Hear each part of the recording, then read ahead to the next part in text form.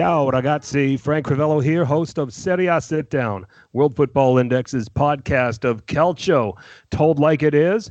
Richard Carmen is not joining us. He is out of town with his wife at a wedding, I believe in Dallas somewhere. He did want me to make sure that you guys all knew that last week's podcast, he accurately predicted a Lazio win over Juventus.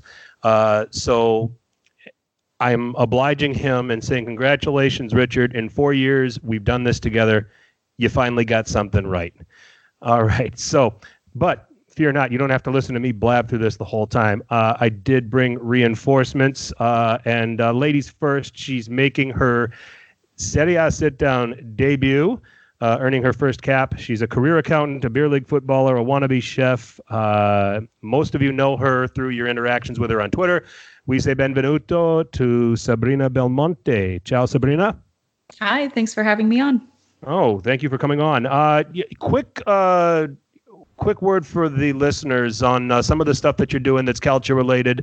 You're writing some articles. I know you've appeared on some podcasts here in the past. Why don't you give the listeners a quick capsule of what you're about?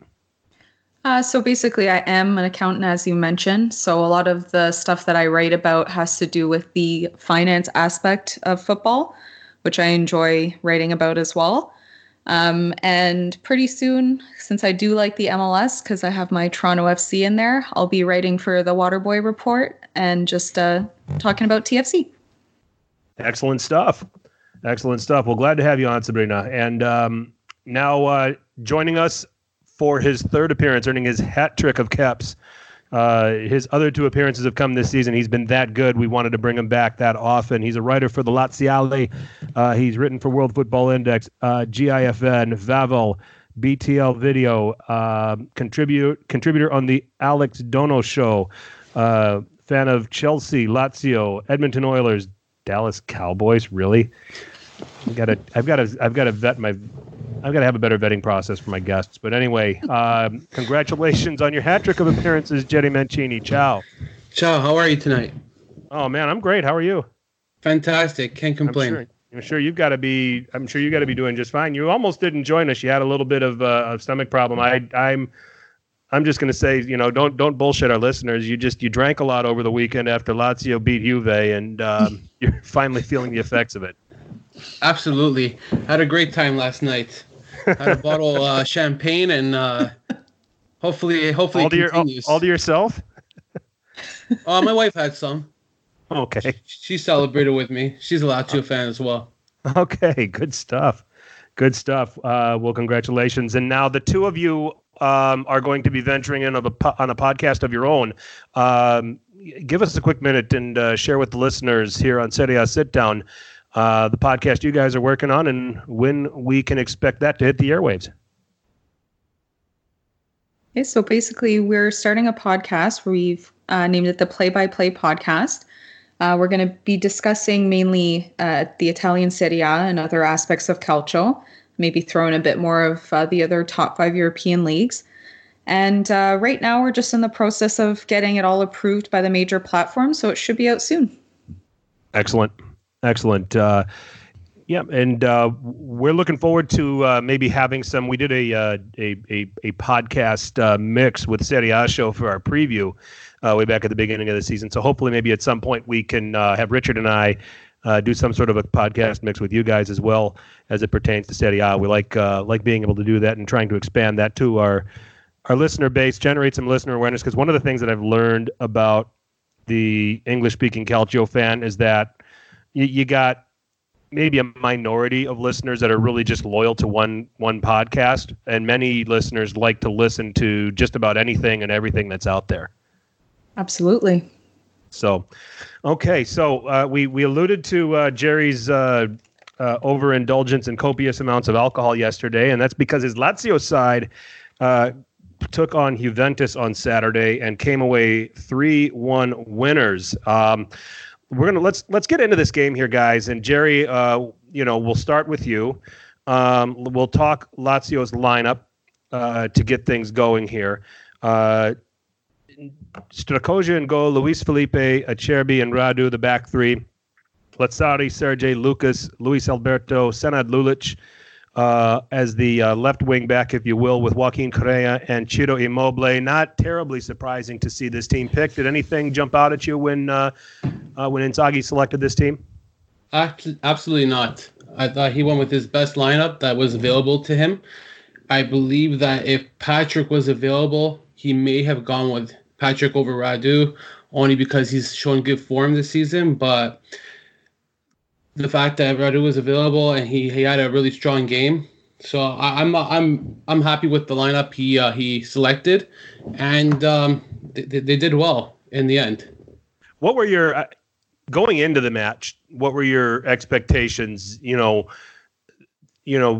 would have been reasonable for you after watching 90 minutes of Lazio Juventus? You would have said it would be reasonable if this happened, if blank happened. I felt after Juventus had scored the first goal, I didn't count out Lazio, only because they've won 6 straight before this match, and they had been unbeaten in 9. So this is a team that has shown different ways to win this season, as alluded to, like Sassuolo, when they won with a minute left with Caicedo, and they've shown how to score like 3 goals in a match, such as like against Parma.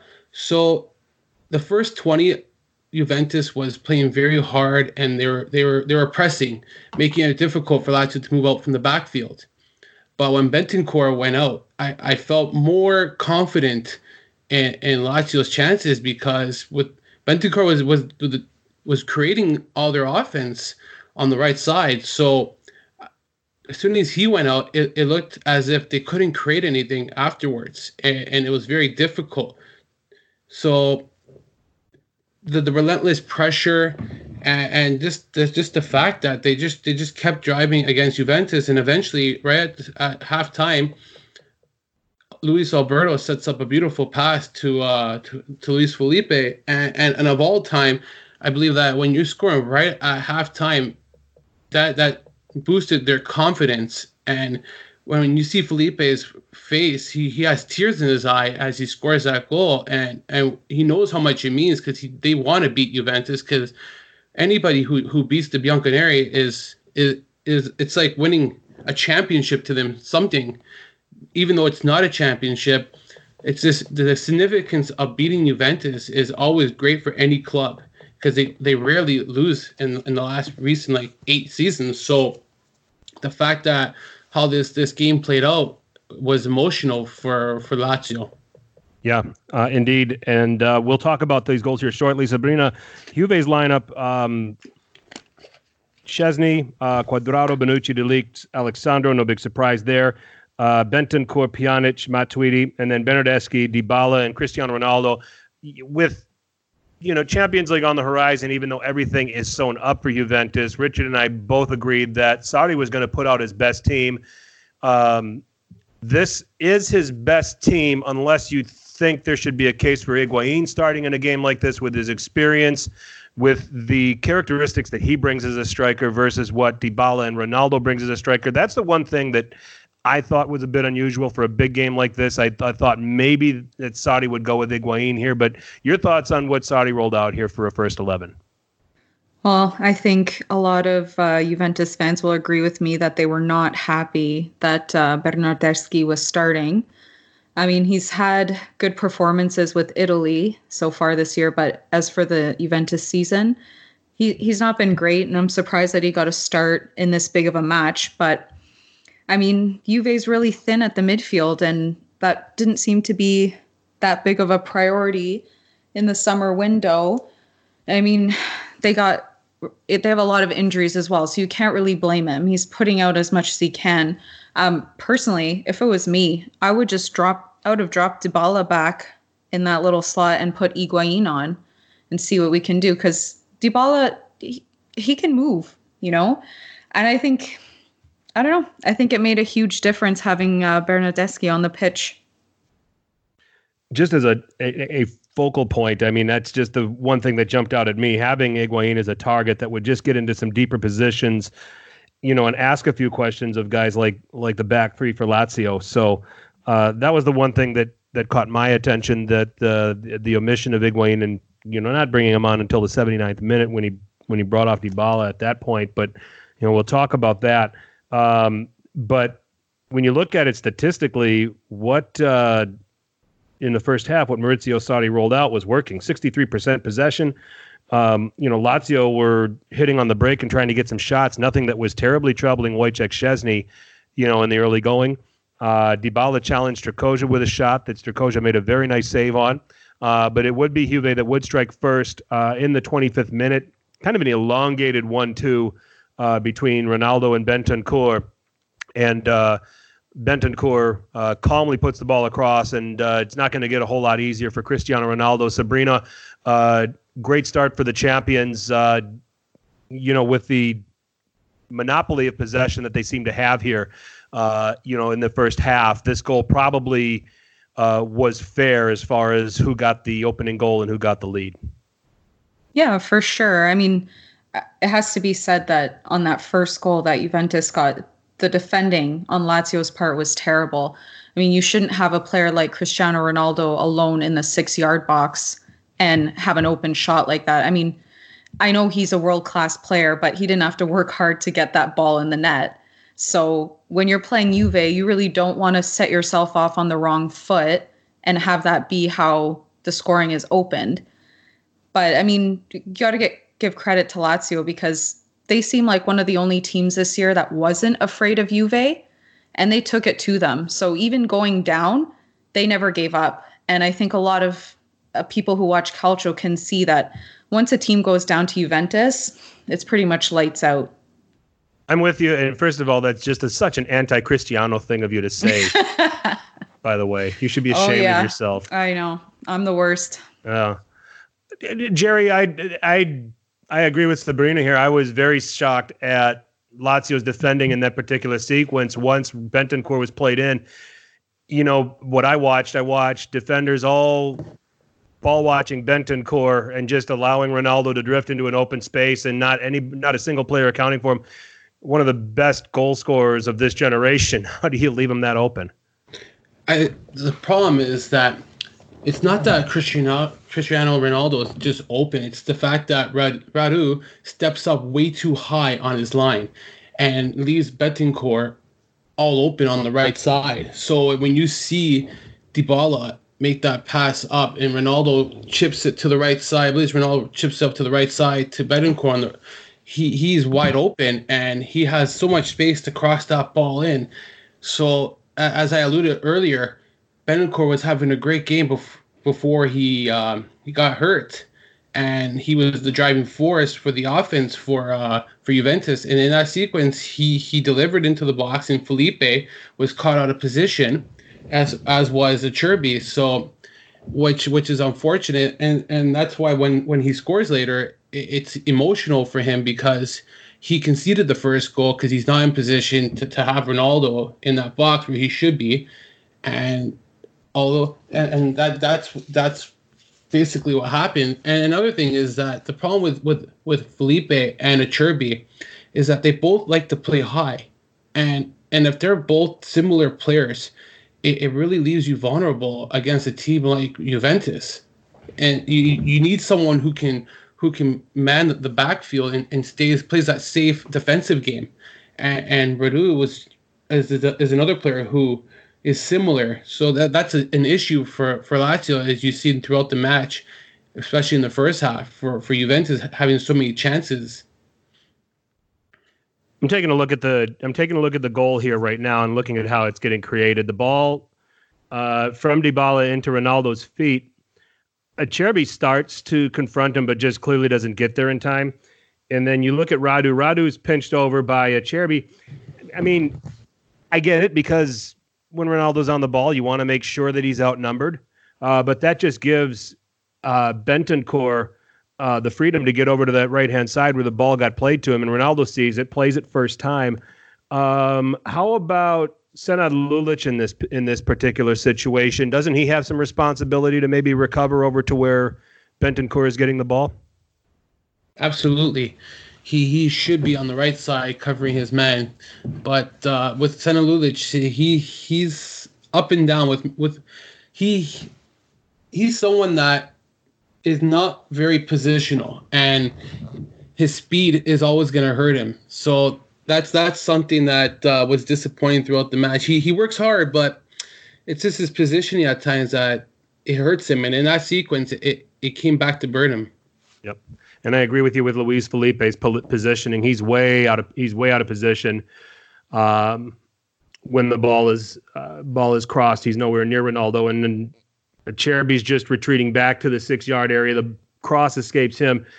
You would think that it would be Luis Felipe in that situation, then it would have to get goal side and prevent Ronaldo getting involved on that cross. Just way too much room for Ronaldo to score. Credit him. I mean, he found the space, and Bentancur picked him out. So let's not totally, say that this is Lazio's fault as much as Juventus's game. These are experienced players that took advantage of a situation. So in that vein, you got to give them some credit. This game goes level just before halftime in stoppage time in the first half, and there's going to be a player, Jerry, that we're going to talk about here throughout the course of this game. Luis Alberto, beautiful cross for Luis Felipe, the man you've been talking about here, 1-1. I mean, this is just the beginning of what turned into a masterclass by Luis Alberto, in my opinion. Absolutely. Luis Alberto was my man of the match, and this is someone who has created chances throughout the whole match, and finally it paid off. And what really showed me Luis Alberto was going to have a good game was in the first 5 minutes, there was a foul call on Lulic, and he gets very heated up, and he gets a yellow card eventually for complaining with the ref. It is a foul, but he keeps on, just never stops, and he gets a warning, gets a second warning, and the emotion in his face just showed me that he was ready for this game. Even though he took a yellow card, it didn't stop him from playing his game. And normally when someone takes their first offense in the match, it sometimes mentally changes how you play because you're on a caution, and you know that if you take a second yellow card, you're out of the game. As what happened with Cuadrado. Well, actually, Cuadrado took a straight red. Sorry, so not in that case, but in any other case. Just saying that, like that showed me that he was determined to beat Juventus, and like he had a goal in mind. And on this goal here, a beautiful strike right into the box. Sorry, a beautiful pass into the box, and Felipe, which his strength to his game is that he's very good at joining the attack and coming up front and helping the score. And in that play, he reads the play very well. He's well open, and a very beautiful pass. You couldn't ask anything better by a midfielder. Yeah, for sure. So 1-1 at the half. Sabrina, from the first half of this game, Lazio get the goal. It's the only shot on target Lazio had the entire time. I mean, you kind of argue, what Lazio is going to bring going the other way if you're going to boss possession, and you've got to be wary of those players. Up until that moment, this is the classic. Sarri's got to completely scribble what he's going to say at halftime, because I think prior to that, he was probably ready to say, hey, more of the same, gentlemen. Yeah, I mean, can really ask more from his team. I mean, on that goal, I mean, okay, I know I'm going to sound biased, but Bonucci left Felipe open. He snuck in behind him. I mean, he's not the most solid as a defender, but you can't blame Szczesny for that. You have that beautiful cross in and a header from pretty much point blank range. So if I'm Sarri, I'm not too angry about conceding that goal. And the game did feel at halftime that Juve was in the driver's seat. And I think all of us, I mean, Jerry included, I think you would feel too, knowing how Juventus plays and the way they can get a job done, that we all kind of felt like they'll get it done in the second half.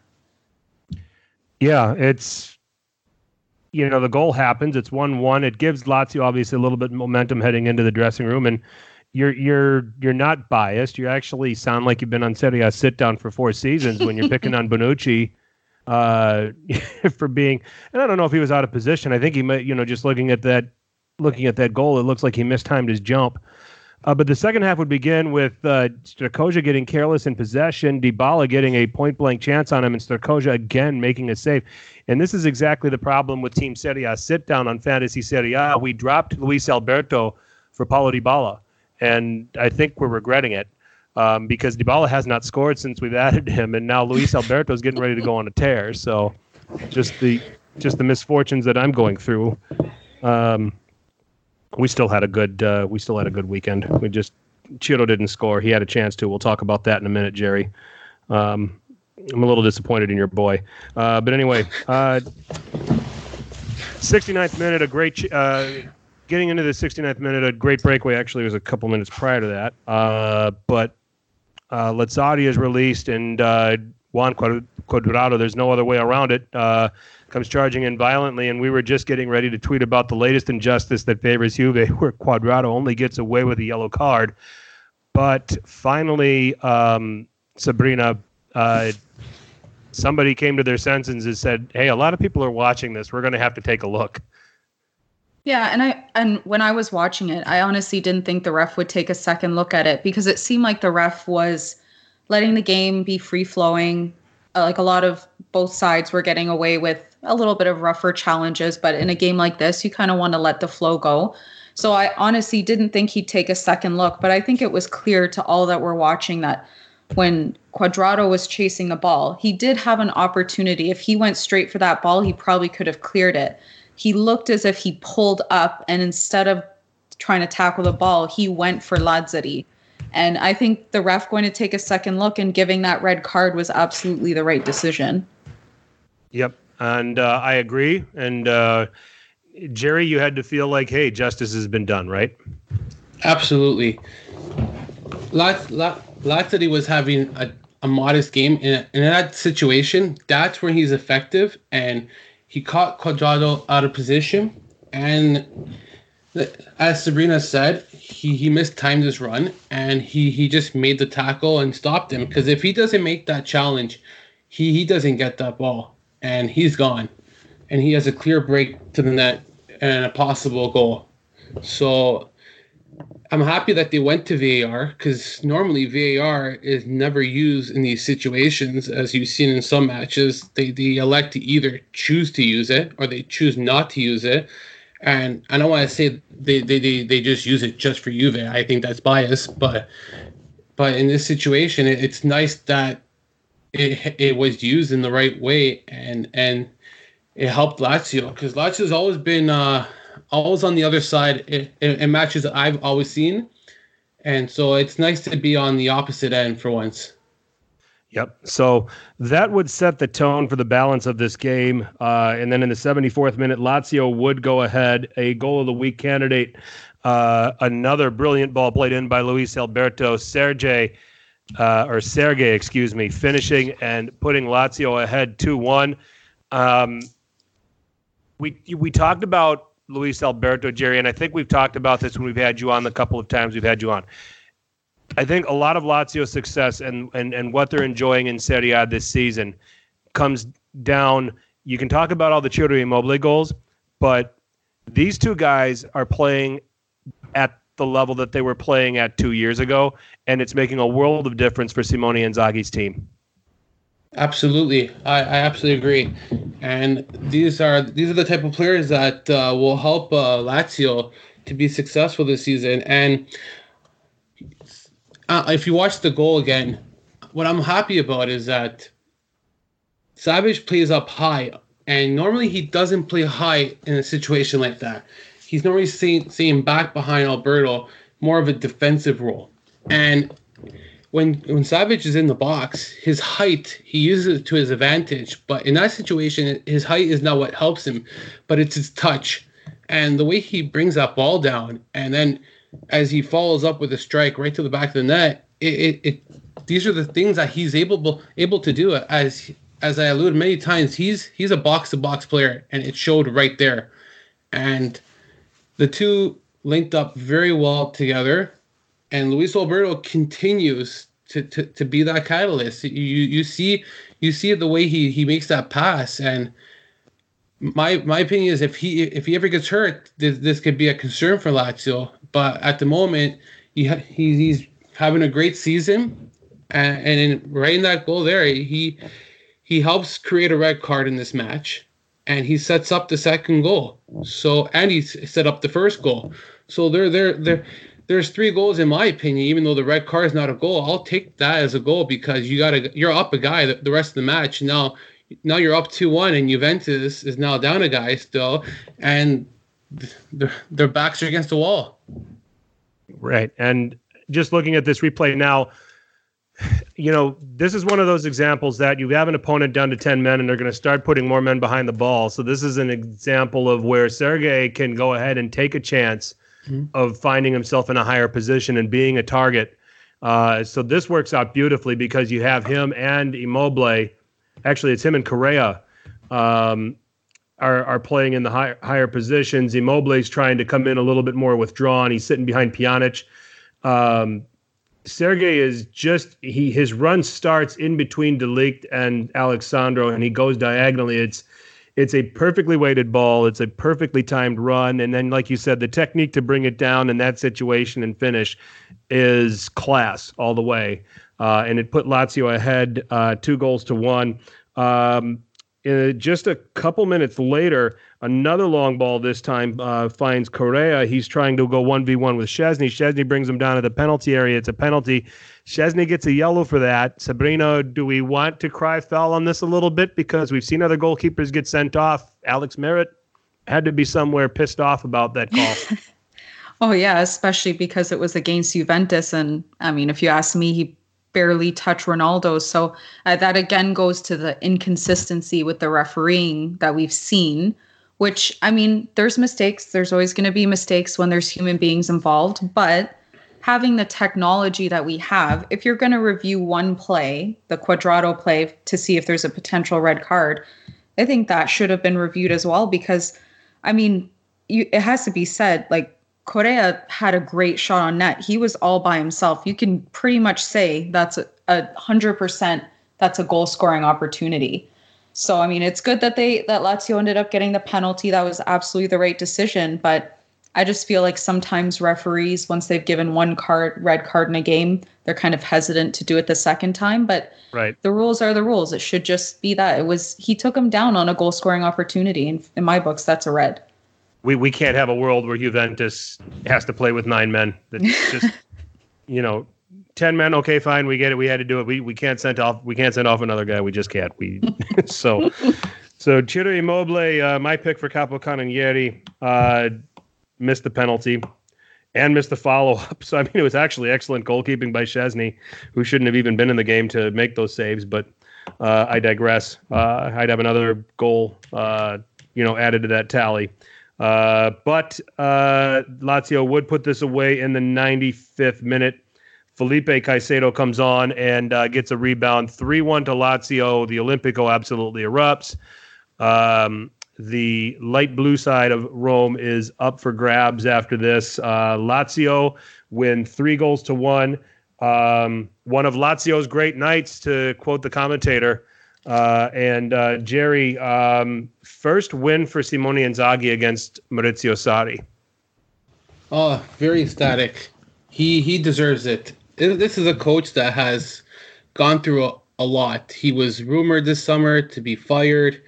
He won a Coppa Italia with the club. He's been with the club all his life. He's won as a player, manager. He's won a Scudetto as a player. And it's nice that finally he broke this long losing streak at home against Juventus, where they haven't won. I lost track of how long it's been, to be honest. But and he's never beaten Sarri, which is another new chapter in his book that he's achieved. But this is someone who's overcome a lot as a manager, learning, and was hired last second after Bislia, the whole fiasco when he was hired, and 4 days later he left, and then you got this Inzaghi coming from the Primavera. And I feel that this season, this is a new Inzaghi who's learned a lot. And you see it in this match here, where everyone was focused, and it looks as if this is a new Lazio squad that may have found that consistency and that hunger that they were missing last season. In 2017, 2018, that was the first chapter in his career of learning that he missed it by one game against Inter. And then last season, we were the only the only team to be on 3 fronts up until April. And depth really hurt him, and he overused Correa, Mobile, Savage, Alberto. This season, he's elected not to use him as much in the Europa League. And you can see it's paying dividend now in the season based on the record and their form. So I'm very happy with the way that Inzaghi is actually adjusting and the way he's learning. And people always say, or fans, sorry, they don't like his substitutions. And sometimes I question a manager's substitutions. But being in that situation, sometimes it's hard because you want your best players in that role, as they lost to Spal after the international break, for example, and he had the Europa League game on the Thursday, and he didn't start Correa or Savage in that match, but they came off the bench. And at that point, he's already still focusing on Europa League because it's still the first game. So you don't want to just automatically not play your best players thinking that you don't have a chance. But as the season progressed and he's noticed that there's something that to me that he noticed something that the season was more important, and the Europa League squad started changing after the first game. So that really shows to me that he's adjusted and he's learning. And a lot of coaches are not willing to adapt. And Tessari, he learned that from Chelsea last season in his time there. So that coaches who learn from their mistakes are always going to be the better ones. And very few will always try to adapt and change, which is unfortunate. Sure, absolutely. So it's a big win for Inzaghi. Sabrina, Juventus here, now a 2-2 draw at home against Sassuolo, and now this defeat to Lazio. Is there cause for concern in the Juventus camp? Because this defeat, not only that, but we've been talking about for weeks, this has been a 2-horse race for the Scudetto between Inter and Juventus. But with this win, Lazio really is a thing in this Scudetto race. Yeah, I think so. And I mean, it's sports. Everything is so unpredictable. We saw a few years ago with Leicester winning the Premier League. You can't discount any team when it's that close. And we've played almost half the season. And to see that, how tight it is at the top, it would be cause for concern over at the Juventus camp there. But to be honest, I don't think it's that big of a deal. I mean, they'll say when they win the Scudetto year after year that, it means a lot to them. And, every time they win it, it's not anything old. It still feels great to them. But there's no secret. Their objective is to win the Champions League. So if they end up not winning the Serie A, I feel like if Inter wins it, it'll be a blow because they are rivals. But if it means winning the Champions League, I don't think they'll care. And if you look back on their legacy, winning 8 in a row and then winning a Champions League, what Juventus fan is going to look back and say, well, you didn't get that 9th in a row. So I don't really think it's a huge cause for concern right now. Okay. Good point. But we do have a 3-team race, and Inter is the other team that's factoring into this. They played Roma on Friday, and that ended in a 0-0 draw. Let's touch on this one before we get into the rest of what went down in Serie A this weekend, guys. This was a game, I think, when you looked at it, and when Richard and I previewed it last week, we thought there was going to be goals. They have a history of scoring goals against each other. For Inter to be a Scudetto contender and for Roma to be a top 4 contender, and Sabrina, I'll start with you. Do you get the feeling that while we were all bored to piss over this game, they don't care? A point was fine for both of them in this situation? Absolutely. I mean, considering that both teams had some pretty serious injuries, especially for Roma, they didn't have Dzeko from the start, and Lopez got injured. They had to put in Mirante. And I mean, Mirante, in the grand scheme of things, isn't the most solid option, especially when you're going up against Lukaku and Martinez, who have been on fire lately. So for Roma, absolutely going into that game, if they got told they would get a point out of it, I don't think that they would have complained at all. And for Inter, I mean, their midfield has been just destroyed by injuries. And given how the Lazio and Juventus game turned out, I mean, they're still on top. I don't think they cared much anyway. I think for them, they were just glad that they didn't get the loss. Jerry, the best players in this game were the defenders from both teams. For me, I thought, on the Inter side, I thought Diego Godin was outstanding. You got a yellow card in this game. I thought De Vrij was very good. I thought that, the whole back three, Skriniar was good. And then when you look at Roma, Gianluca Mancini and Chris Smalling were outstanding. Chris Smalling, I think, maybe made it a personal mission to make sure Romelu Lukaku didn't come away with a goal in this game as former Manchester United teammates.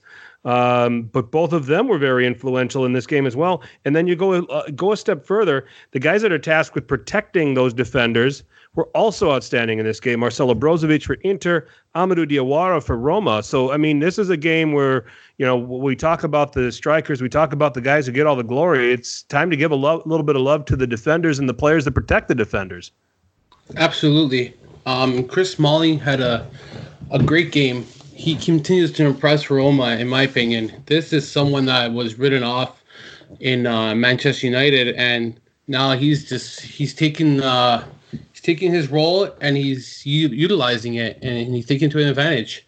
He had a strong match against Inter, and basically won against Lukaku. He limited his chances.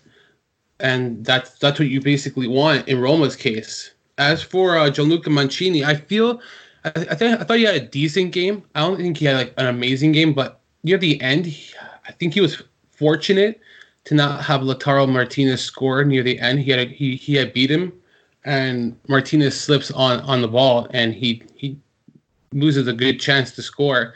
Yep. And before that, Lukaku beats him one-on-one with the ball, and I think Mancini just throughout the match, in my opinion, he was playing too close to Lukaku and to Martinez, especially Martinez. And you don't want to play too close to Martinez because you're giving him, with his speed, he can beat you one-on-one, which I saw a few times against Mancini. But overall, he had a decent game, in my opinion. But in this match, I thought the chances weren't created by the teams, but more that the giveaways were what really hurt both sides. And at the beginning of the match, you see Veretout with a poor pass, or he doesn't receive the pass. I think he loses the ball, and it creates the first chance for Lukaku, which he gets stopped by Morante. So I thought the giveaways were the biggest issue in this match, and they played a very tight defensive game throughout, though. Sure. And pick a man of the match in this one, Sabrina. I'm having a hard time picking one.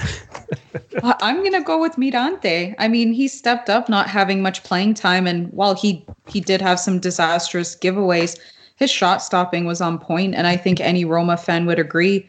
Like, they were lucky to have him in net. He stopped a lot of Inter's chances. I feel like every time Mirante actually plays for Roma, he gets a clean sheet. Yeah. Last season when Robin Olsen was having all of those struggles, in comes Mirante and wins and gets clean sheet after clean sheet after clean sheet. But in games where, he's forced into 5 or 6 saves in those games because of who was defending in front of him. Manolas and Fazio were a nightmare for just about all of last year. This year, you got that sewn up a little bit. Mancini and Smalling playing together, certainly seemed to be a step up defensively from Roma. It's evidenced not just, it's evidenced in not just in this particular game where Inter only got 2 shots on target, but on the whole of the season, Roma has only conceded 15 goals in 15 games. Now that's a goal a game, and most traditional Calcio fans will look at that and say that's a lot. But for Roma, that's a massive improvement. So to see Roma defending better is a different thing, especially with a manager like Paulo Fonseca. When you see what his history's like, when he was at Shakhtar Donetsk, those teams attacked, won a lot of games 3-2, won a lot of games 4-2, and that sort of thing. Jerry, are you with Sabrina here that Mirante was the man of the match in this one? Absolutely. Okay. And this is someone who I don't envision staying with Roma much longer. Even last season, he showed that how good he was, and they didn't use him much. But even this season, he had one start, and he was superb in that start.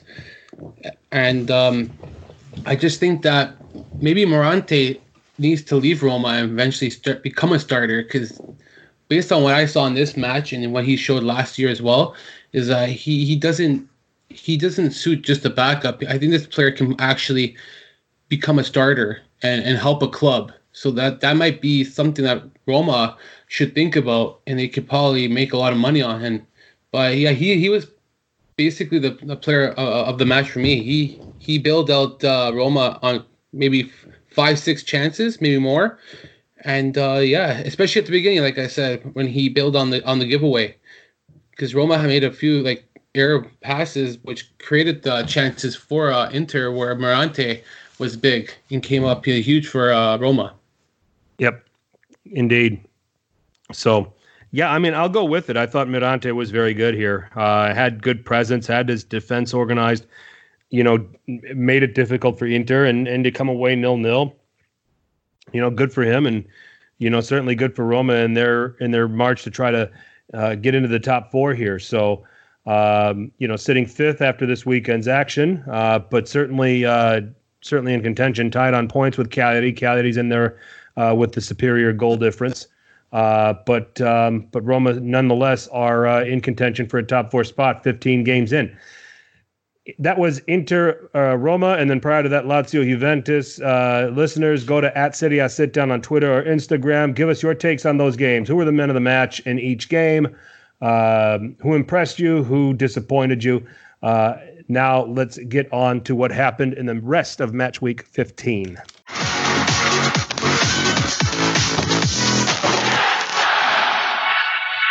Okay, Jerry and Sabrina, rapid fire. I'm just going to go through the results, the scores, and anything interesting that I saw, and then we'll jump in and pick on just about every one of these games. So everything Inter and Roma began things on Friday. Kicking off things on Saturday was Atalanta and Hellas Verona, and it was Hellas Verona. Off to a good start here. Verona's been a thorn in everybody's side this season, and Di Carmine opened the scoring in the 23rd minute. But just before halftime, it is Malinovsky, who had to come on as a substitute for Josip Ilicic, and scored a goal of the week candidate to make it 1-1. Verona would go back in front on a very nice piece of team play that ended with Di Carmine finishing, making it 2-1 to Verona. An upset was on the cards, and then a penalty in the 64th minute finished by Luis Muriel to make it 2-2. And Atalanta leaving it late, Jimchiti scoring in the 93rd minute. I believe there was a red card in this game for Verona. It was, give me his name. Yes, Davidovic, Pavel Davidovic, getting a second yellow and getting sent off. So Verona down to 10 men for roughly 8 to 10 minutes there in the end, opening the door for Jimchiti to get the goal for Atalanta, 3-2 for La Dea. Udinese and Napoli, the struggles continue for the Partenopei. A Kevin Lasagna goal in the 32nd minute opened the scoring for the Friuli. Zielinski scoring in the 69th to make it 1-1. Sunday's action began with Lecce and Genoa. Goran Pandev, at the ripe old age of 75, scoring a goal of the week candidate in the 31st minute. How old is he? Good Lord. And he's still playing. Hey, Ibra might be coming back at 38, so why not? Criscito getting a penalty in that first half lasted forever. 45th plus 5th minute of stoppage time in the first half. So Genoa was going into the dressing room up 2-0 and apparently didn't come out for the second half. They did just to get red cards. Agudelo and Pandev both shown red in the course of this, but Falco with a curler in the 60th to make it 2-1, and then Tabinelli tying it in the 70th minute for Lecce to get a point out of this. 2-2 the final there. Spal and Brescia We want to. We had no idea that Brescia would sack Fabio Grosso after 3 games, but with Cellino, you never know what you're going to get anymore. So, to Fabio Grosso, I said it on Twitter. I say it again. I'm never going to speak ill about you. You could have ran that Brescia team into the ground, and I wouldn't have cared. You brought me a World Cup as an Italian American. So, but Mario Balotelli scores for Brescia in the 54th minute.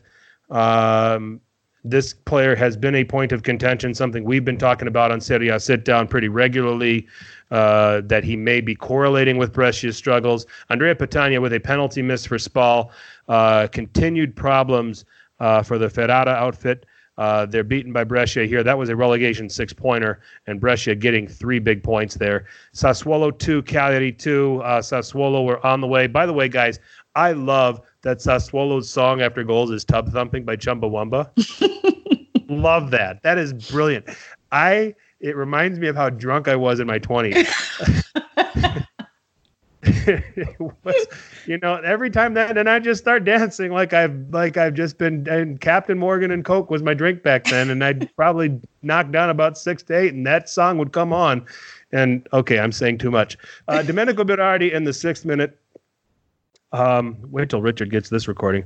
And then it would be Juricic in the 36th minute, who was outstanding in this game, in my opinion.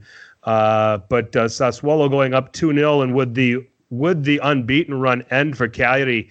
No, it wouldn't. João Pedro in the 51st, making it 2-1. Domenico Berardi had a chance to secure all 3 points here for Sassuolo on a penalty that hit the woodwork and did not go in. And then it was Daniele Ragazzu in the 90th minute, 2-2 there. Torino 2, Fiorentina 1, Simone Zaza with a goal of the week candidate, just launching himself at an Ansaldi cross.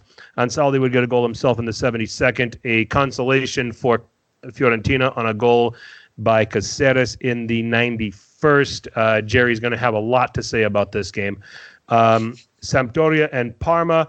Juraj Kučka in the 21st minute. Quagliarella missing a penalty for Sampdoria that would have given a point. And then the Sunday night game, Bologna 2, Milan 3. Christoph Piontek with a penalty in the 15th minute. Teo continuing to score in the 32nd minute, and he got so excited that he scored on his own goal in the 40th minute to make it 2-1 at halftime. Sabrina's not laughing. Neither was I when that happened. But Neither was I when that happened. If he's going to score, the own goal is a little more palatable for me. So if that happened before the goal, probably wouldn't have been too impressed. I mean, it's kind of like the Luis Felipe situation where he left Ronaldo unmarked, but then came back and scored. So you could kind of forgive him after that. Yes. Bonaventura with a goal of the week candidate in the 46th minute, and then Nicola Sansone with a penalty in the 84th. And then it was hold on to your hats for Milan fans. Wrote it out, held on, and got 3 points. Back-to-back wins for Stefano Pioli. Where to begin? Well, Jerry, let's begin with Fiorentina's continued problems, losing to Torino. This was a conversation that Richard and I had when you consider Torino and some of the relative struggles under Mazzarri, Fiorentina, the consistent struggles under Montella, that this really was a sack race game when you kind of consider things getting stale under Mazzarri at Torino, problems all over the place with Fiorentina these days under Vincenzo Montella. And you did not mince words on Twitter about Montella and the fact that he needs to go, and he needs to go now. Yes, I agree. The longer you wait and you hold on to Montella, the worse Fiorentina is going to have a bad season, and they're just not going to find ways to win. They look so lost on the field. In that first half, they didn't create anything. Torino held possession the whole half, absolutely the whole half. And although Fiorentina in the second half did create some chances, had better possession, at the end of the day, it doesn't matter if your possession is going to be greater. If you're not doing anything with your chances, you're not scoring into the back of the net. It's not helping. And this team just looks lackluster, just out of ideas. And to credit, when Torino went up 2-0, a lot of teams at that time a lot of teams just they get like very complacent and they sit back. So it's not that when the pressure is on Torino that they were playing bad. It's just that they're defending the lead at 2-0, and Fiorentina all of a sudden needs to apply that pressure. And it didn't happen until the 90th minute that Chiesa, there's the man that knows how to cross the ball into the box. But let's wait until the 91st minute or 92nd minute to actually score a goal. And this player, I feel like Montella is not using him right, or he just doesn't want to play there. It's one or the other, because he wanted to go to Juventus and maybe he's just not caring to be there or whatever it may be. But this is a team that is running out of ideas, and I blame the owner as well.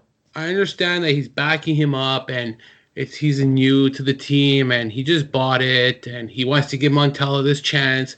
No. This is a game and a sport driven on results, not by morale and feeling bad and, hey, maybe he'll get it back tomorrow. Just like Montella has said that he had the backing of his coach because he won a Coppa Italia match versus Sampdoria. No, it doesn't matter. Even if he won that match, I'd still sack his ass.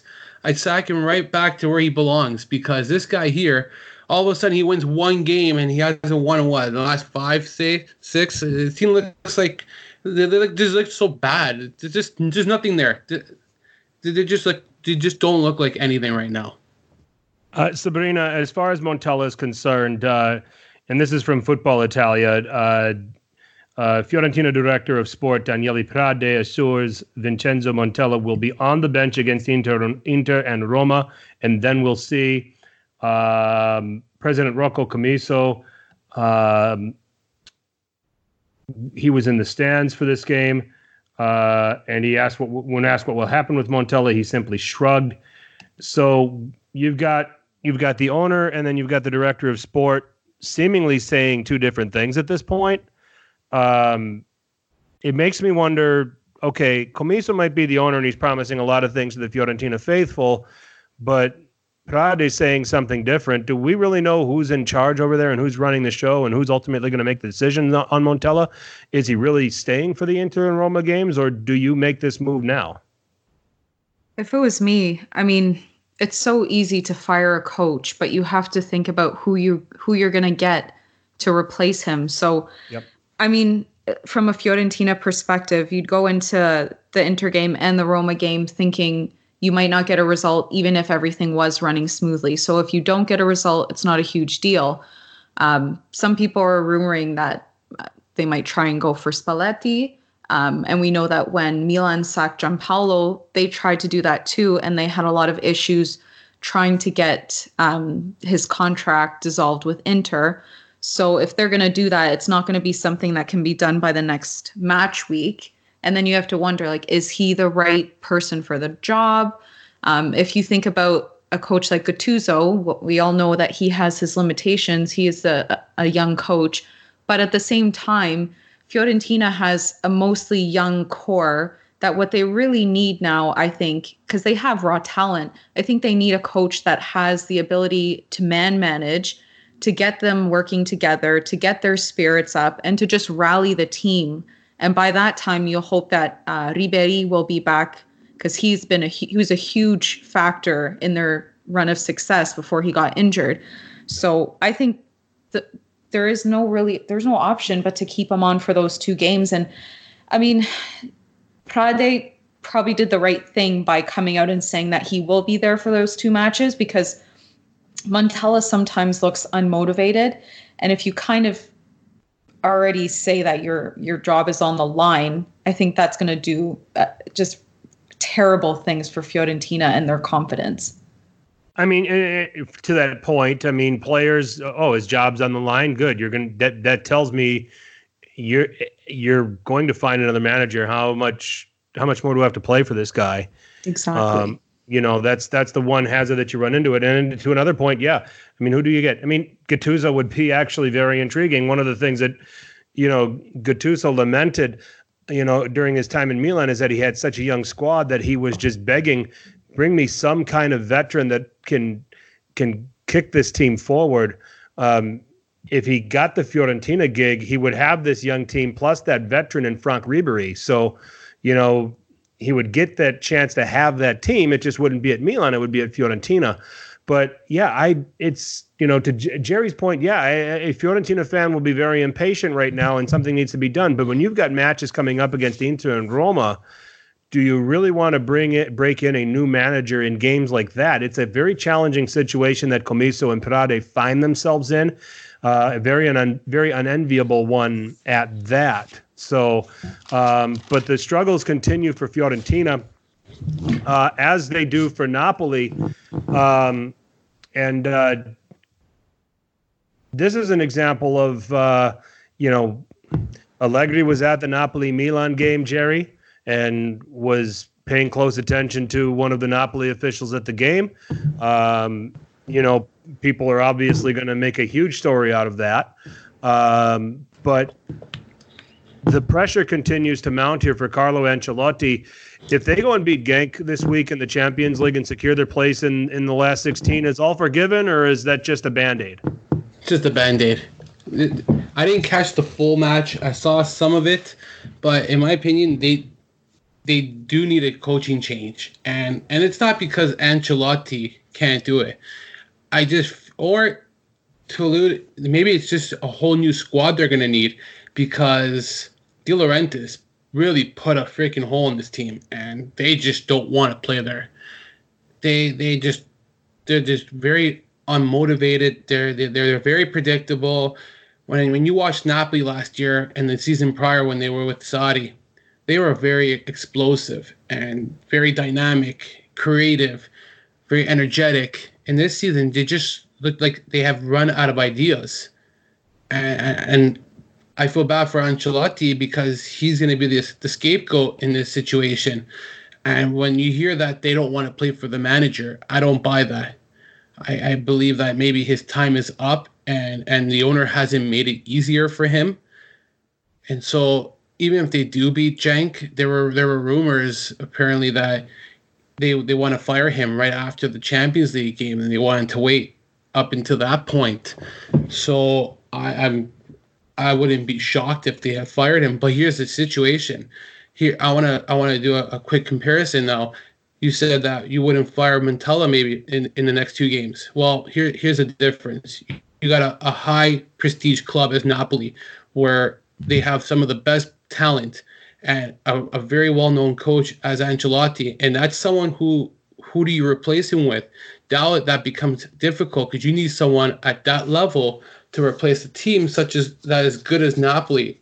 Whereas Fiorentina, I believe anybody can replace Montella tomorrow morning, because Montella is not this prestige manager and winning manager as Ancelotti is. And to bring a Gattuso in, or even a Spalletti, in my opinion, is an improvement for that team. And so for Napoli, it's very difficult, the situation. Who do you go after? An Allegri, like you said, who's in the stands? That could be a possibility. But you need someone who is as capable and as well as manager as Ancelotti to come into Napoli. Because if you were to bring a guy like Gattuso in, or even a Spalletti, I think it's a downgrade. Okay.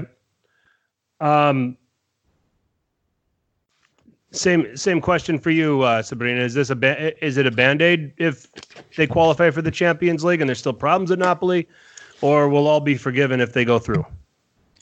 Well, I think it's a Band-Aid because that's how De Laurentiis views it, and ultimately he is the one in charge.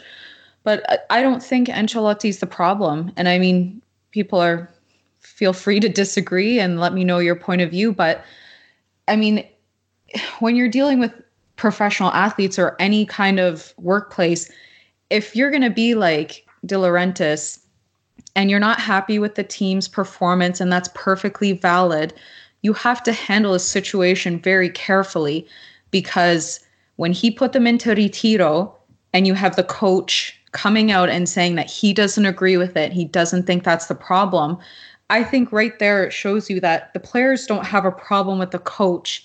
They have a problem with how things are being run at the club. And while we'll never know the full story, there's little tidbits that come out. I mean, obviously ADL docking their salaries is a huge issue. for the players. I mean, and it's public, so it's embarrassing for them, and it does not encourage goodwill between the players and the owner. But then after the last Napoli's last Champions League match in the mix zone, so one of the reporters tried to ask Mertens some questions, and he kind of did the Mourinho, like, if I speak, I'm in trouble kind of thing, and just walked away. So I don't think that the problem is with Ancelotti. I think the problem is with the owner and the way that things are at the club. So if you fire Ancelotti, it's going to be even more turmoil. And then again, like we were saying, who's going to replace him? Because I mean, Allegri, it might be lip service, but he keeps saying he's taking English lessons. It seems like he wants to coach in the Premier League. He might be able to get the Arsenal job next season if that's something that he wants. So who's going to come in and replace him?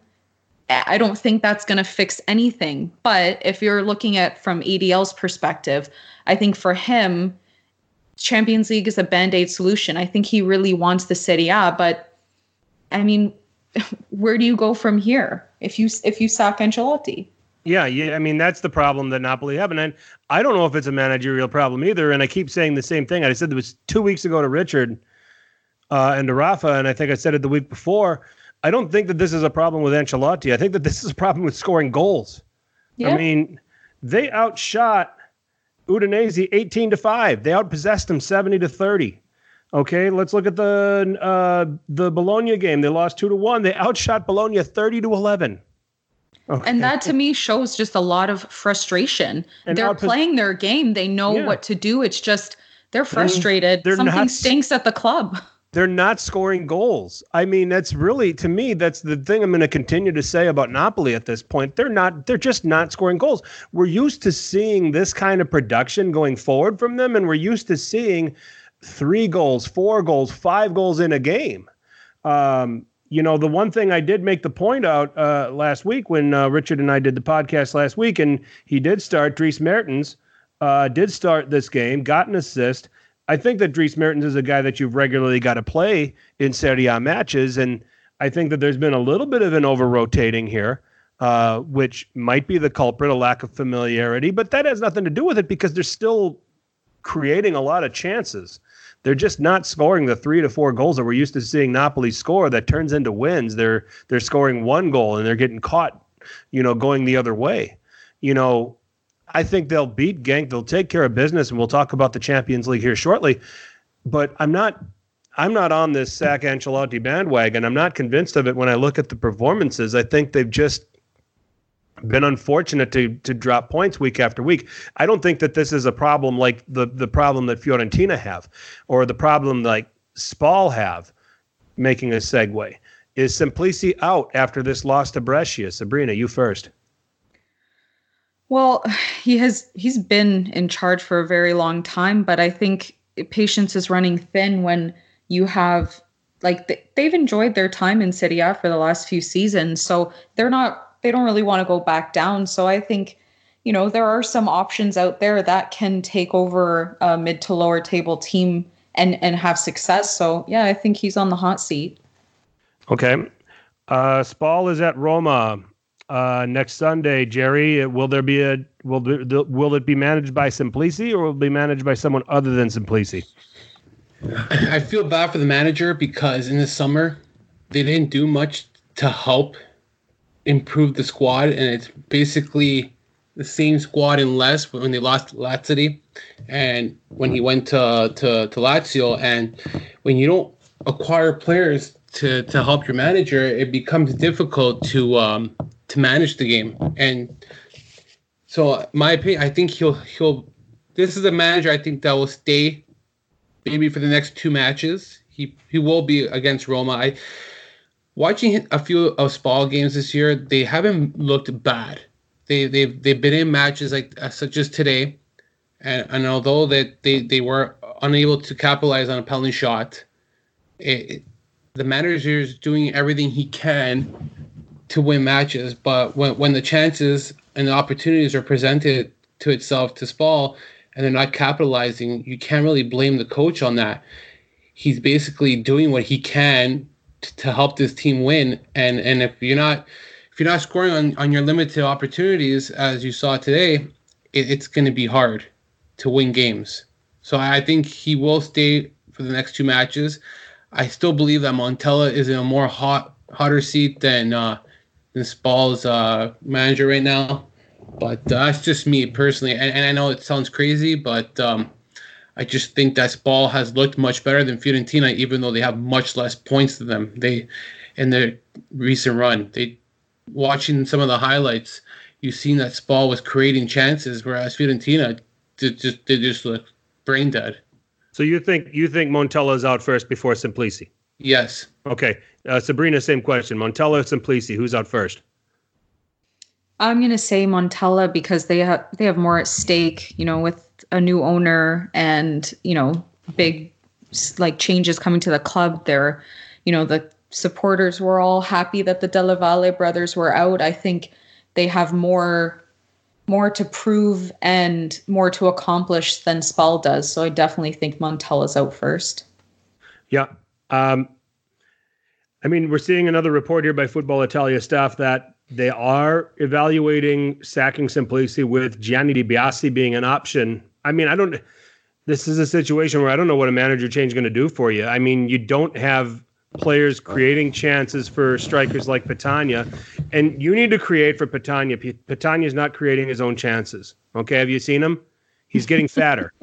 Okay, he's getting fatter, which means he needs to stand in the penalty area and you need to find guys that are going to serve it to him. So Fetza gets useful from time to time. Kurtic is a talent that I think is underachieving. Valdi Fiori is a veteran that I think is a little bit past it. This Reccia that plays on the left-hand side in that system is useful at times. But when you look at this Spall team, these aren't names that aren't going to scare the hell out of you when you get ready to play them either. So you have a guy in Petagna who knows how to score goals in Serie A, but you have nobody that can really get him the ball on a consistent basis. Big problem if you're expecting to survive in this league. So, I'm going to say I have a hard time picking who I think gets sacked first. This story here that I'm reading encourages me to pick Simplici first, but it spells a situation where I don't think a change in manager is really going to make a difference. So I think they're in a lot of trouble, and I think that they might be finding themselves in Serie B next season just because they just don't have the players. Sassuolo continue to be fun bad, but once again, Cagliari find a way to get a point. Sabrina, Cagliari, are they a legit top 4 contender? I think they're a top 6 contender. I think, if they get, they've done well having gone into the season with injuries to Cragno and Pavoletti, and now you're seeing Pavoletti's coming back, and I think they'll be solid. But I think that when you see teams like Roma's picking it up, they're going to get a lot of players back from injury. Lazio's pretty firm up there. I don't think that they'll maintain top 4, but I definitely think that they've got a shout for the Europa League spots. Okay. Jerry, same question about Cagliari. Are they a top 4 contender to you, or is top 6? Are you agreeing with Sabrina that it's going to be top 6? Top 6. I agree with her. She says valid points there. And I feel that you're starting to see the weaknesses of Cagliari, and they have to come back twice in 2 weeks now. One against a Sampdoria team that has started off very weak this season and has really adjusted underneath Claudio Ranieri. And then you got a Sassuolo side where under De Zerbi has done a decent job with Sassuolo. And today, very unfortunate that he couldn't take the full 3 points. But you're starting to see the weaknesses in Cagliari, and to teams like Juventus, Inter, Lazio, Roma, even Atalanta, I feel that these teams are maybe a step ahead, maybe because the experience won, and they know what it takes to win those matches. Whereas Cagliari, they're still young and they're adjusting and they're molding together. But I feel that once they get that first loss, it may be a downhill for them going after that. So I would be really curious to see how they do against Lazio next Monday, and that will really convince me in that match for both sides. if for either side, if Cagliari is a top 6 contender, well, I regardless of what happens with Lazio, I still think they're a top 4. But I'm more interested with Cagliari, how they do in that matchup. Cagliari's going to win.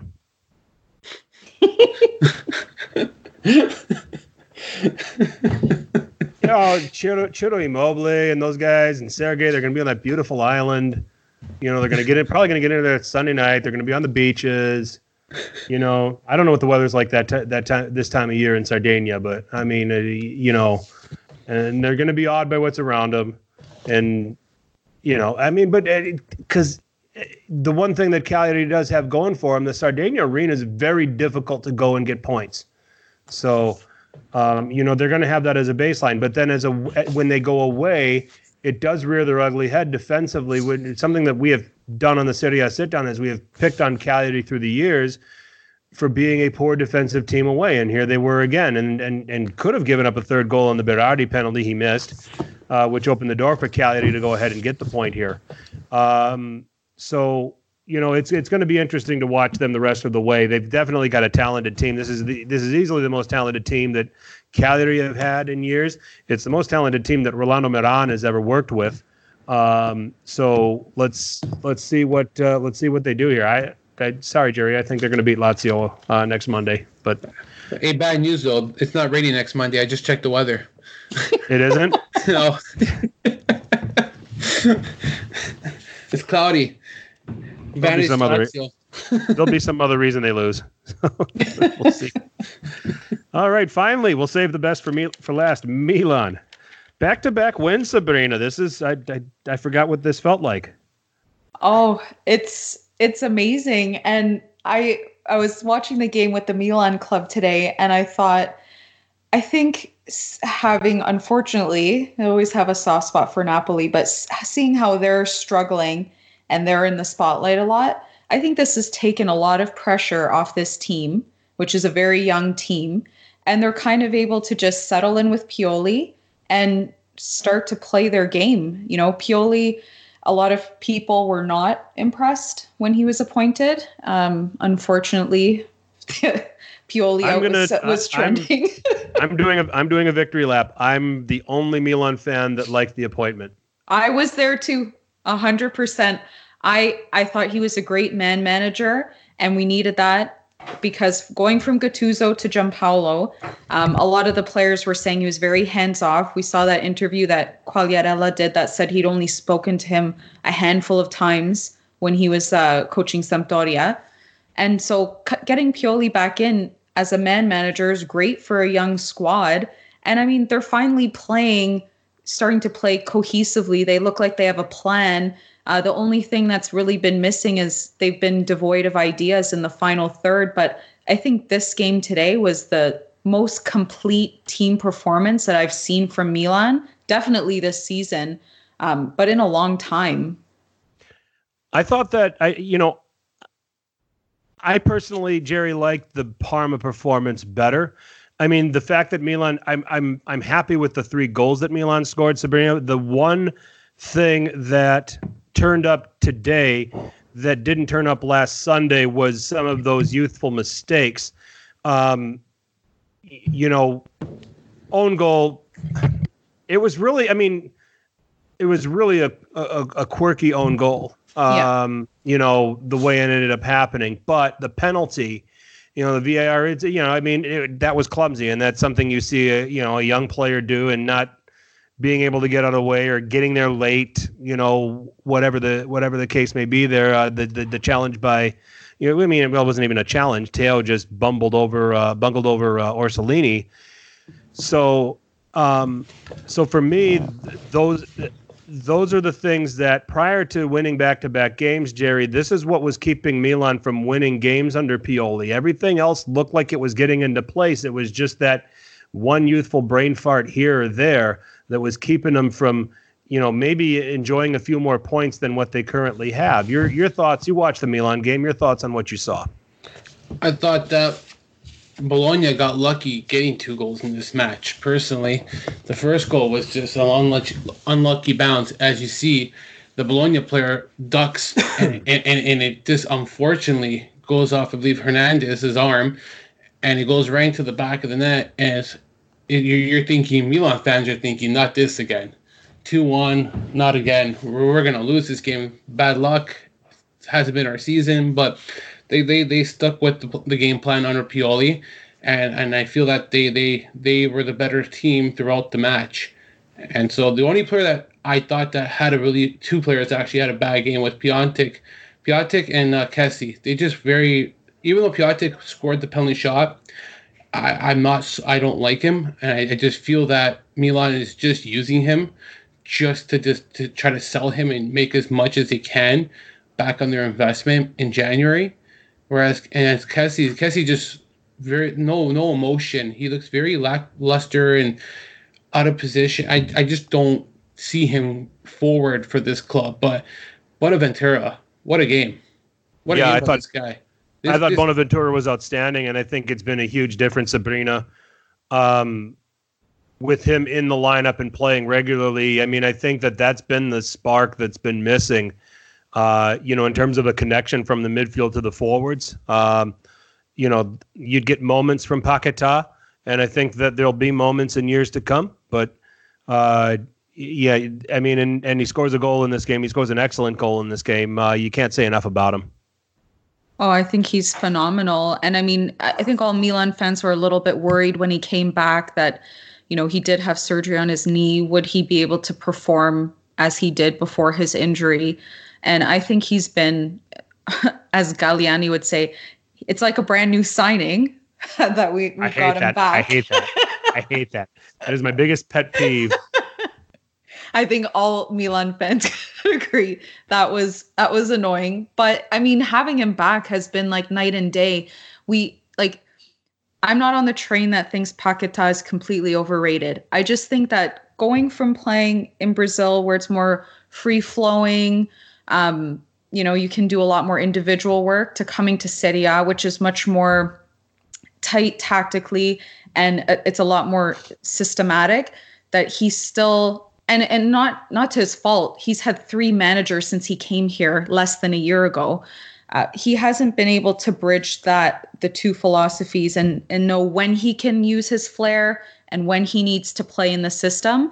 But I think that when you see Bonaventura play, he knows that he has to be the one that's linking up, the midfield, the forwards. He'll go back and recover the balls. Like he's been great moving along the pitch, and he looks like as good and as healthy as the first day we signed him. He's been excellent. Yeah, there's no doubt about it. Was the best player in this game for me. Okay, so you guys get to rank goals of the week. You ready for this? Yeah, let's do it. Okay. Jerry, I'm going to have you go first. Give me your 5 goals of the week. I know the 3 Lazio goals will be in there. So what were your other 2? No. I only have 1 Lazio goal. But I'll start with my number 5, Pandev. The little cheeky goal over the goalie. Over the goalkeeper after a poor giveaway. I thought that it was a nice goal by Pandev to get over the goalkeeper from midfield. And that's my 5th goal of the week. My 4th is Giacomo Ventura from Milan. I thought it was a nice strike for Milan. He gave him the 3-1 lead. I believe 3-1 lead. Who's Giacomo Ventura? Bonaventura. Sorry. Is that Gianpiero Ventura's son or?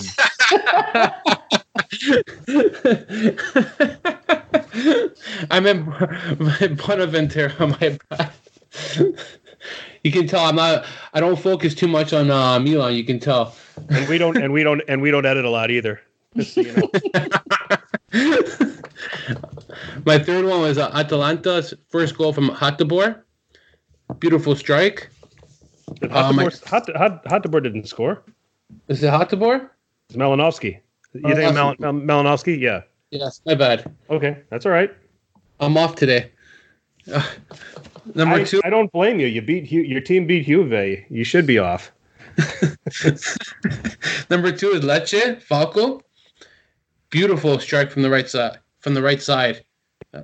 And then my first goal is Lazio for Luis Alberto linking up with Milinkovic-Savic for the game winner as well versus Juventus. Of course it is. Of course it is. No bias here. Hey, you telling me as a Milan fan you wouldn't take it if it wasn't Piatek scoring against Juventus, finally beating them? It's been a while as well for them, right? You see, Piatek has scored on Juventus. The problem is we couldn't hold on to the lead. So, or anybody. So we lost on a penalty and then a Moise Kean winner last spring. So after going up 1-0. But anyway. But no, nice list. I mean, full disclosure, actually, that's my top 5. I just don't have it in that order. I'll leave you all in suspense because I want to hear Sabrina's top 5. I actually have the same 5 goals, Okay. A little bit different. I do think that Milinkovic-Savic's goal was definitely the goal of the week. He's a midfielder, and the way that he got in between the two defenders, controlled the ball, made the turn, and scored that goal. It was a clinical finish, and it looked like a world-class striker's finish. So that was definitely my number 1 goal of the week. I had Pandev's goal as number 2 because I just love when a goalie comes out and they get caught out like that. Number 3, I have Bonaventura, Allegri's son, not Ventura's son. As it was just a gorgeous finish. Falco I had at number 4, and then the Malinovsky just rocket as my number 5. Okay, excellent stuff. 5 for me was Pandev. 4 was Falco. 3 Bonaventura. Sergei was number 2 for me. I thought the Malinovsky goal was just an absolute blast. And really like how it was developed and Atalanta doing Atalanta things. And I edge Malinovsky ever so slightly past Sergei's goal. So just barely for me. So I mean, I think the consensus is that Sergei's goal is the goal of the week. You guys have it as 1. I have it as 2. I could probably call it 1A. But no, for us, those were the 5 goals of the week. We're all in agreement on what 5 they are. It's just a matter of what order we put them in. And then winners and losers for the week. I'm going to pick a winner and a loser.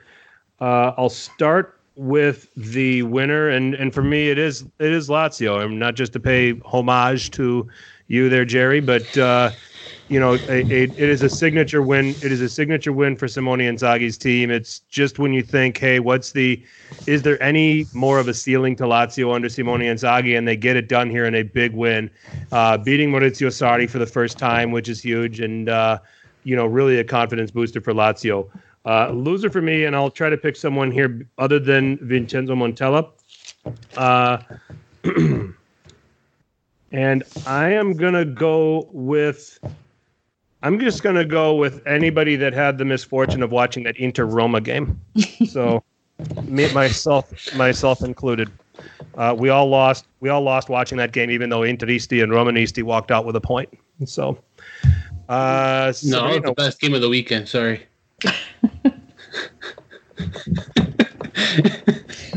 Okay. Got to see when I'm going to have you back on.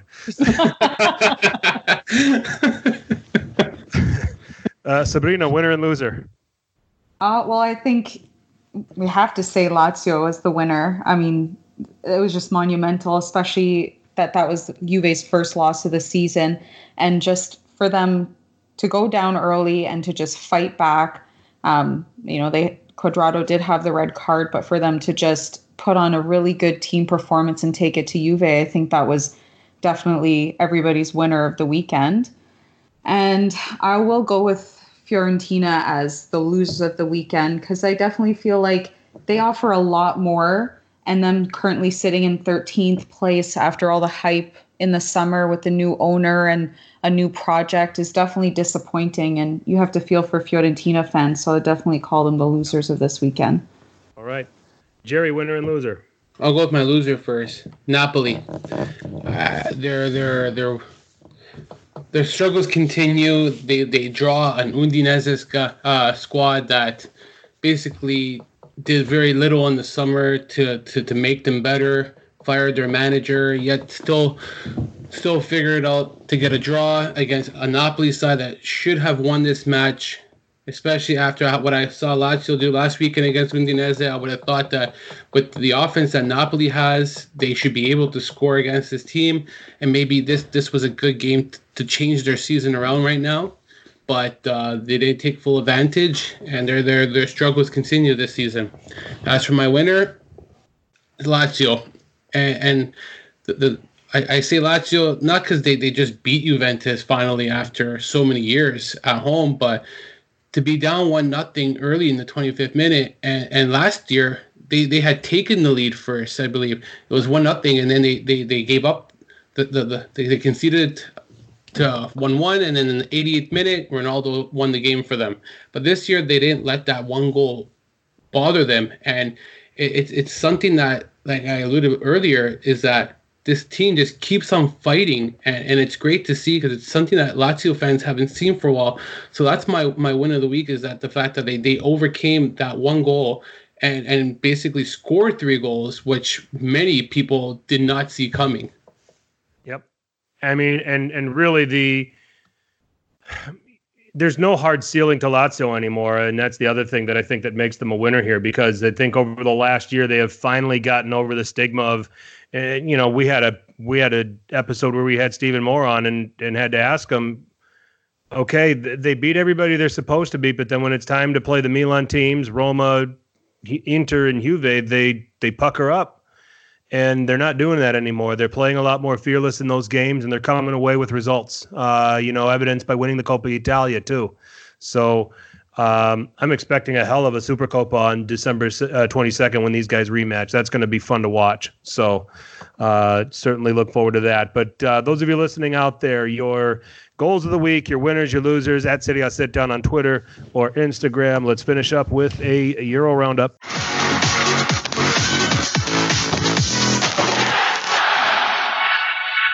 All right, guys, you're hanging in there, but we got one segment left, so appreciate it.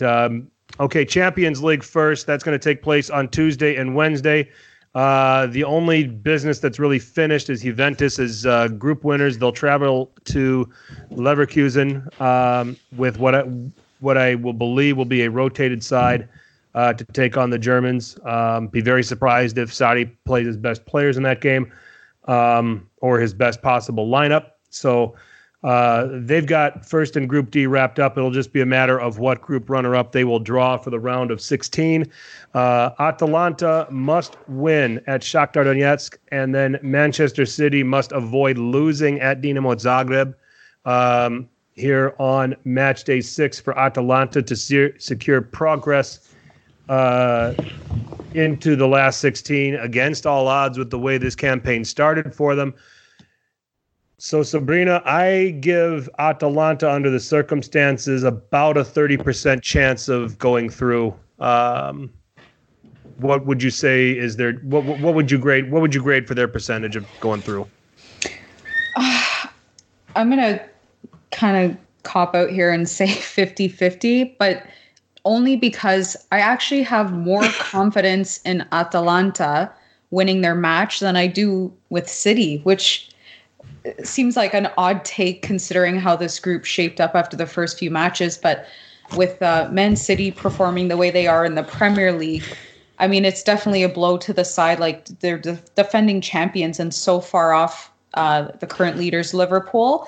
I think that might play into a little bit of it. And for them, they've got that group sealed up, so I don't think they have a huge motivation, to go out and get the results. But the way Atalanta has shook off those first few losses, and they said, I think it was Martin Duron who came out and said, everybody was laughing at us, and they didn't like that, and they wanted to come out and show everyone that they're not a joke. And I think they've done that, and seeing their recent results in the Serie A, fighting back, getting results aside from the Juve game, I think I definitely have confidence in them. Still iffy about City, so I'm going to give them a 50% chance of getting out of that group. Okay, I got 30%, you got 50%. Jerry, what do you think? I give Atalanta 70%. Really? I think they're going to take the win, and even with a B squad of Man City, I still think they're gonna win against Dinamo Zagreb. I just think that Atalanta's going to come into this game very focused, very strong, coming off a strong win this past weekend, and they're just going to be very motivated into this match. And I think they're going to get the help that they need from Man City. Okay, I don't want to underestimate Shakhtar and what they bring to the table. And I look at as nice as this has been here for Atalanta these last two games and getting themselves back in position. They got to do it, well, not at home. They got to do it at the San Siro. And now they're traveling to Donetsk. You know, we haven't the one time we've seen Atalanta have to travel to in Eastern Europe, we already saw it, and it wasn't pretty on match day one. I think that Gasperini has learned from that, but I look at what Shakhtar can bring to the table going forward, and I think that it can cause some problems. So I think Atalanta can win this game, but I don't want to get overly confident in their prospects of winning and going through. And then the same thing with Manchester City. It's a game that they don't need. It's a throwaway game. And this is a decent Dinamo Zagreb team with the players that they can bring to the table. First of all, Manchester City, for all the dominance and for what they can bring and for how boastful they can be as a footballing team, they concede goals. And this Dinamo Zagreb team can score. Bruno Petkovic is making a name for himself, scoring goals for Dinamo Zagreb and scoring goals for his country, Croatia. You got Dani Olmo, Spanish international, great playmaker. Orsic is good. You know, so they've got some guys that are going to give City some problems. So that I don't think this is a done deal, and that's why I'm at that 30% with Atalanta. I want them to do it. I just have that little bit of doubt, you know, just because of some of the circumstances with which they need to go through. You guys are more confident than me. We'll just, you know, that's just I'm just giving the long-winded version of that. So, okay. And then we've got Napoli hosting Genk. If they win and Liverpool fails to win against Salzburg, Napoli will be through as group winners. If Napoli and Liverpool win, Napoli will be runners up. So those would be the scenarios for how Napoli qualify. If they draw and Salzburg beat Napoli, I have not dug that deep. A lot of it is because I think Napoli are just going to beat Genk. I think they're going to beat them. They're going to, like I said when we were talking off air, they're going to win 2-1. They're going to make Napoli fans shit themselves, but they're going to get it done. I think this is going to be a game where they're going to get the 3 points. And I don't think they're going to be bothered by whether or not they finish first or second. That, you know, after last season being a goal away from qualifying for the knockout stage, getting that win and going through, they'll be fine with it. And it'll be, you know, hopefully by February when the round of 16 picks up, whatever group winner they play, they'll say, bring it on. Jerry, size up Napoli's prospects for qualifying. If they lose this match, I think Ancelotti's days are done. That's all I can say. Because Genk is terrible, and there should be no reason why Napoli can't win this match. They basically hold their own cards, like what's going to happen. So this should be a win, 2-1, 2-0. And I see that Liverpool is going to beat Salzburg personally. It's at the San Paolo, Sabrina. There's no way Genk's competitive here, is there? Well, I mean, I know it's a little bit iffy, the relationship between the players and the fans, but I think that although it is at the San Paolo, I just feel like it's a different competition. They've done well in the Champions League this season. They haven't lost a game in this group, and it has Liverpool in it. And I feel like Ancelotti knows the Champions League. He's not the best domestic club manager, but he knows what to do in the Champions League. And I'm going to give Napoli like a 70 or 80% chance to get out because they control their own destiny. Win and you're in. So yep. I'm really confident of them getting out of the group, and it might be a great boost for them like into the Serie A as well. And now for the fun one, Group F. Inter host Barcelona. Borussia Dortmund host Slavia Prague. In Group F, Inter currently holds second thanks to their head-to-head aggregate with Borussia Dortmund. It's simple for Inter. Beat Barcelona. They qualify as the second-place team in Group F. Match Borussia Dortmund's result against Slavia Prague. They qualify as the second-place team in Group F. This is a coin flip for me. 50-50. And I say this because the pedigree of Barcelona is obvious, but Barcelona have had a bit of a problem traveling on European nights under Valverde, and I think that Inter are going to have that going for them. Barcelona are already qualified as the first place team and will play anybody that they want in this game. And the reason why I know that is because last year in the same situation, they played anybody they wanted against Tottenham. I think they dragged people from the stands of the Camp Nou and put them in those Blaugrana shirts and allowed Tottenham to beat them, which kept Inter from going through. But Inter needed to just beat PSV to go through, so Inter bottled it on the last day. So you had that going too. So I say 50-50. I think Borussia Dortmund's going to beat Slavia Prague just because they're going to have the home advantage in doing so. But Slavia Prague has, they're going to finish bottom of this group, but they have not made it easy for anybody in this group, and they're going to go out. They're going to go out bottom of this group, but they're going to go out proud. I say it's a coin flip, Jerry. What do you think? I agree with you. I'm just curious to see how Inter can do with a very depleted midfield, and Barcelona is not going to have Messi in this match. I'd be shocked to see him. Maybe he'll come off the bench, if anything, if he even comes into this match. But like you alluded, Barcelona has already clinched the group, and they have very little to play for. But they have a decent squad that, even though if they bench their best players, they can still bring out a good 11 players that Inter might have a hard time against. And it's just, I wonder how Lautaro Martinez and Lukaku's going to play this match, because against Roma, they only created chances off of giveaways, which I saw.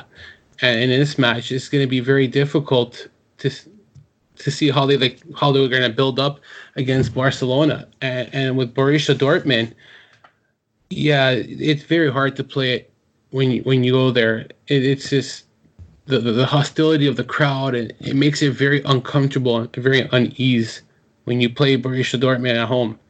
So I see a Dortmund win or draw, and Inter is going to be more hungry than Barcelona, and that they should use that to their advantage, especially playing at home. So I see Inter maybe just slightly taking this one. Okay. So, but you still think it's a coin? The situation's a coin flip right now for them as far as their chances, right? Oh, absolutely. Okay. Are you unanimous on this, Sabrina? Is this a coin flip for Inter? I'll give them a little more. I'd say maybe a 60% I'd give them to get out of the group, only because in their first match against Barcelona, you'd hope that they'd learn from the second half. But in the first half, they were amazing. Like, if they could play the way that they did in the first 45 for 90 minutes, I think they've got it. But I mean, it also depends on what the mentality is going into the match, because I mean, everybody will talk about Conte, how he's not great in the Champions League. But if they're thinking, why don't we just punt this competition and just go all in for the Serie A, then, they're out. But if they're actually wanting to go far in the Champions League, wanting to get out of this group, I think they have a good shot. And again, Barcelona has nothing to play for. If they lose, it's not going to affect them at the top spot of the group. So I think Inter has a decent chance. Yep. So it's going to be very interesting. We'll have to see how that one goes. That's going to be the most one of the most enthralling storylines as far as Match Day 6 is concerned throughout the whole of the Champions League. So moving on to the Europa League, we have Roma hosting Wolfsberger from Austria. They're tied. They're second on point. They're second on 8 points. Mönchengladbach have 8 points, but Mönchengladbach on the head-to-head aggregate on them. Istanbul Başakşehir is on 7 points in third. So Başakşehir and Mönchengladbach are playing each other in Germany. So in this instance, Roma only need a point at home against Wolfsberger to qualify. And then the other match, Jerry's team, Lazio, are traveling to Rennes, needing to win. And as we said before we went live, needing Celtic to give a shit about their trip to Romania to play Cluj. So Celtic have to beat Cluj. Lazio have to win at Rennes for Lazio to go ahead and go through. I'm going to make this pretty simple. I'm going to give Roma a 95% chance to qualify. I don't see how they don't get at least a point against Wolfsberger.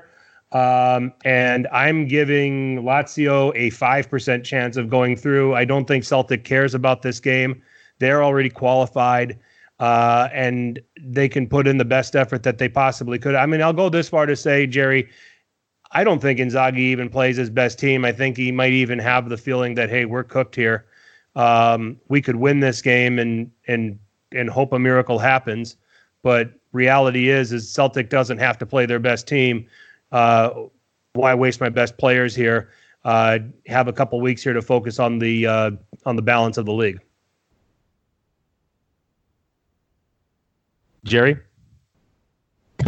I agree with you. I never look at the best players being played or basically who's in the lineup, but more these players will always want to try to earn a starting spot in the lineup every day. So even if whoever they field 11 guys, Celtic is always going to try to win. No one wants to lose, and I agree that there's very little to play for. But I don't think it's. I think it's not going to be the Celtic issue. It's going to be the Lazio issue, and I believe that Lazio is going to lose this match, not even draw. They're going to lose outright, and like you said, Inzaghi is not going to care about this match. He's already thinking about his Monday's match against Cagliari, and he's 5 points back at first with the Inter ahead and Juventus, and I think that's what his focus has been all year, especially after the first two games. He hasn't fielded his best team again in the Europa League. I believe maybe once when they played Stoddard End, he had to bring Luis Alberto, Ciro Immobile, and Savic all off the bench, and he hasn't focused this year on Europa League. And I'm actually happy. I want them out because I think that will help Lazio long term in the Serie A, and their depth has just been their issue for a long time now, and this might just help Simone Inzaghi and benefit him. It's looking that way, to your point, Sabrina. 95% Roma chance for Roma to go through, about a 5% chance for Lazio to go through. Where are you at with these guys for the Europa League on Thursday? I agree with both. I think Roma has definitely a better chance to go through and more of a desire to go through.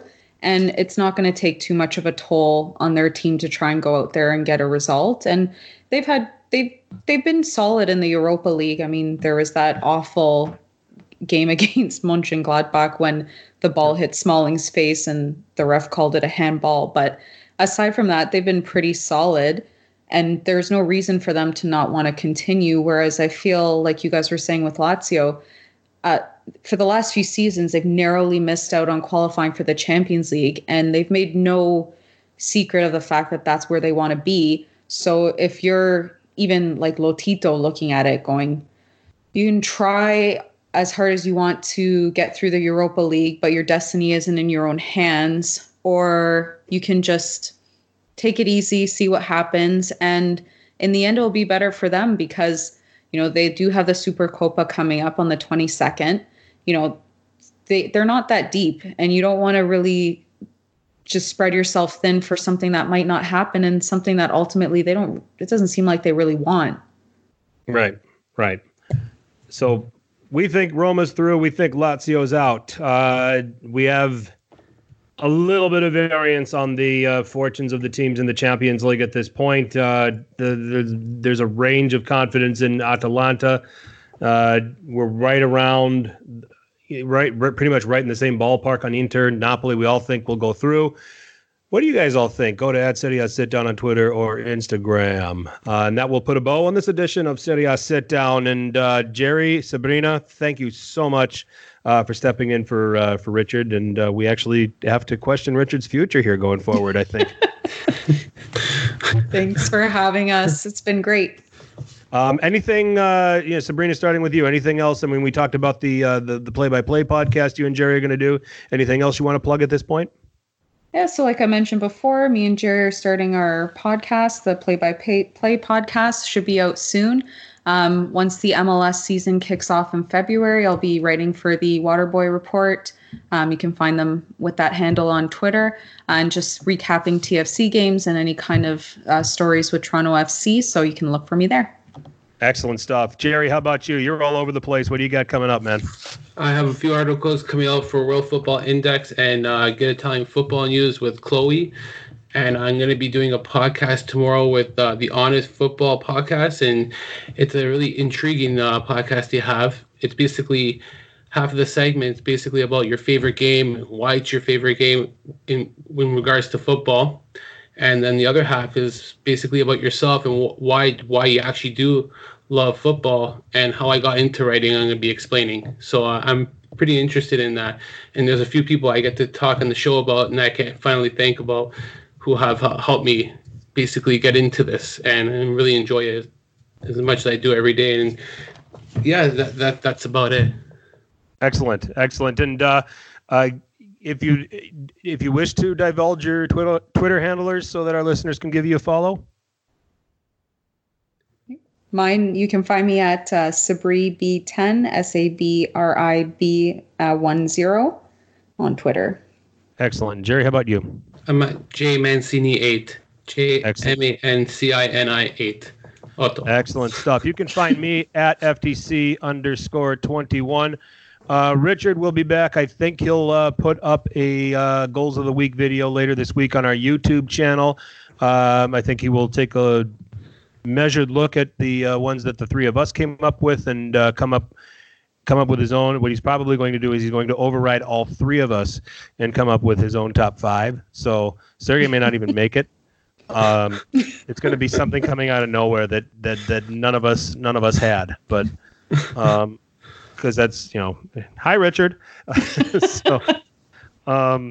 So anyway, Richard is at R_Carman, and that's KHARMAN. He'll be back next week. Serie A Sit Down. We have our own channel on Apple Podcasts. We have our own channel on SoundCloud. You can find us on Spotify. You can find us on Stitcher. Just about any place that plays podcasts, you can find Serie A Sit Down. At Serie A Sit Down on Twitter, on Instagram. We also have a Facebook page, and once again, the video's on YouTube. Check that out. Some good reviews on Richard's take on Thiago Motta's system at Genoa. So definitely give that a look as well. So that's all for now. Just want to again thank Jerry and Sabrina for coming on. We're going to have you guys on again soon. Awesome. Thank you so much. All right. Excellent job. Oh, Jerry, go ahead. Thank you for having us. Much appreciated. I see you put Richard on waivers.